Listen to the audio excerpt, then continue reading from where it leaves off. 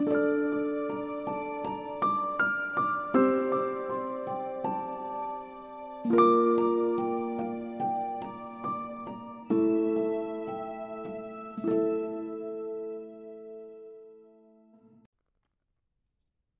Wonderful Wizard of Oz, Chapter 23.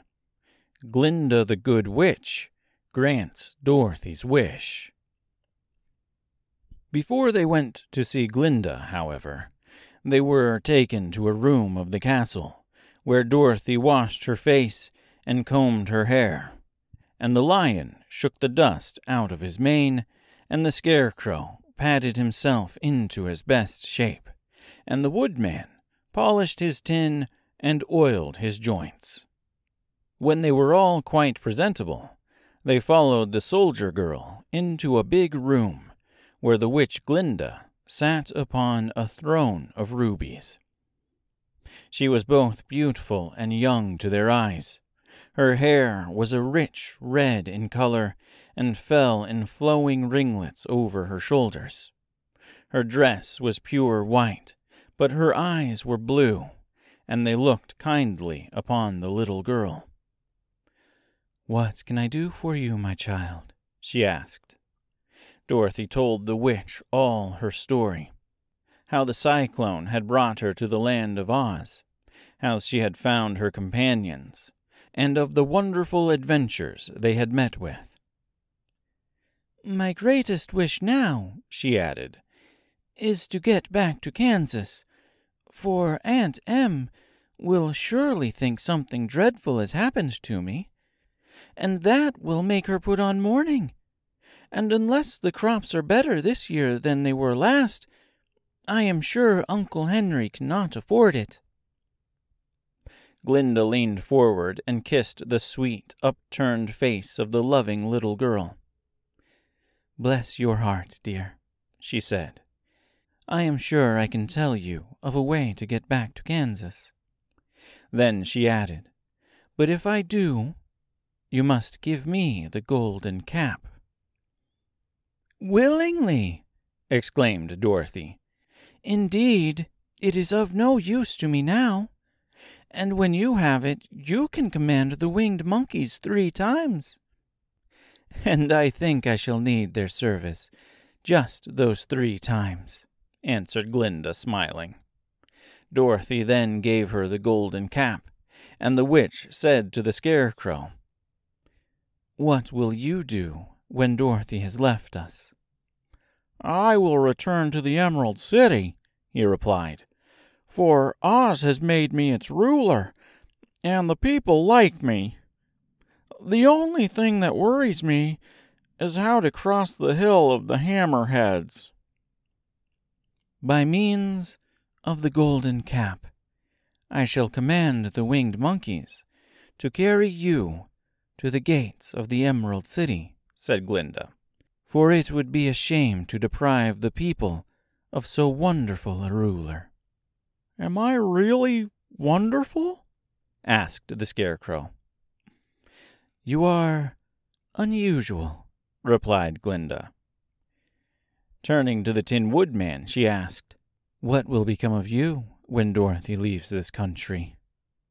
He leaned on his axe and thought a moment. Then he said, "The Winkies were very kind to me, and wanted me to rule over them after the Wicked Witch died. I am fond of the Winkies, and if I could get back again to the country of the West, I should like nothing better than to rule over them forever." "My second command to the winged monkeys," said Glinda, "will be that they carry you safely to the land of the Winkies. Your brains may not be so large to look at as those of the Scarecrow, but you are brighter than he is when you are well polished, and I am sure you will rule the Winkies wisely and well." Then the witch looked at the big, shaggy lion and asked, "When Dorothy has returned to her own home, what will become of you?" "Over the hill of the Hammerheads," he answered, lies a grand old forest, and all the beasts that live there have made me their king. If I could only get back to this forest, I would pass my life very happily there."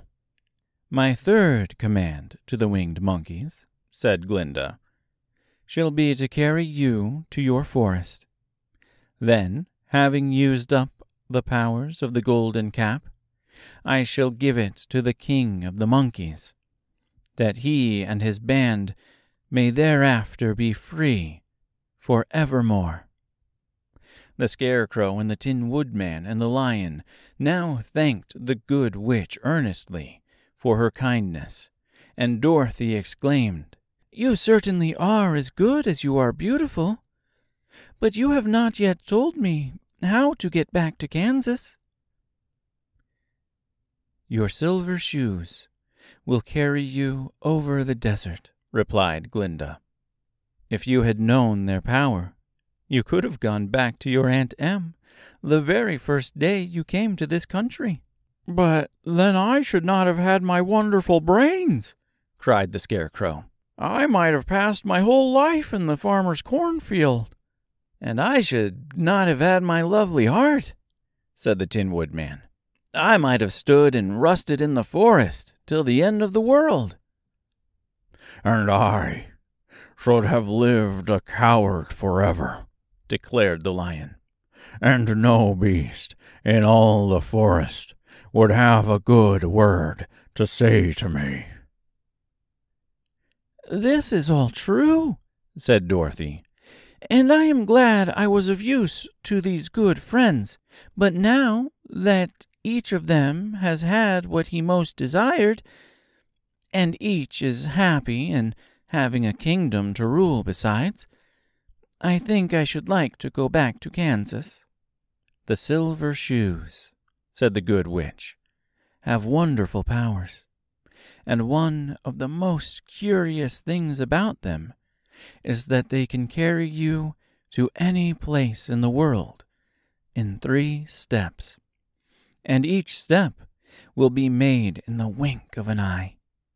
All you have to do is knock the heels together 3 times and command the shoes to carry you wherever you wish to go."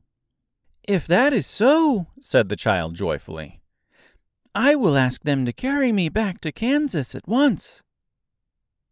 She threw her arms around the lion's neck and kissed him, patting his big head tenderly. Then she kissed the Tin Woodman, who was weeping in a way most dangerous to his joints. But she hugged the soft, stuffed body of the Scarecrow in her arms, instead of kissing his painted face, and found she was crying herself at this sorrowful parting from her loving comrades. Glinda the Good stepped down from her ruby throne to give the little girl a goodbye kiss, and Dorothy thanked her for all the kindness she had shown to her friends and herself. Dorothy now took Toto up solemnly in her arms, and having said one last goodbye, she clapped the heels of her shoes together 3 times, saying, "Take me home to Aunt Em." Instantly, she was whirling through the air, so swiftly that all she could see or feel was the wind whistling past her ears. The silver shoes took but 3 steps, and then she stopped so suddenly that she rolled over upon the grass several times before she knew where she was. At length, she sat up and looked about her. "Good gracious!" she cried, for she was sitting on the broad Kansas prairie, and just before her was the new farmhouse Uncle Henry built after the cyclone had carried away the old one. Uncle Henry was milking the cows in the barnyard, and Toto had jumped out of her arms and was running toward the barn, barking furiously. Dorothy stood up and found she was in her stocking feet, for the silver shoes had fallen off in her flight through the air, and were lost forever in the desert.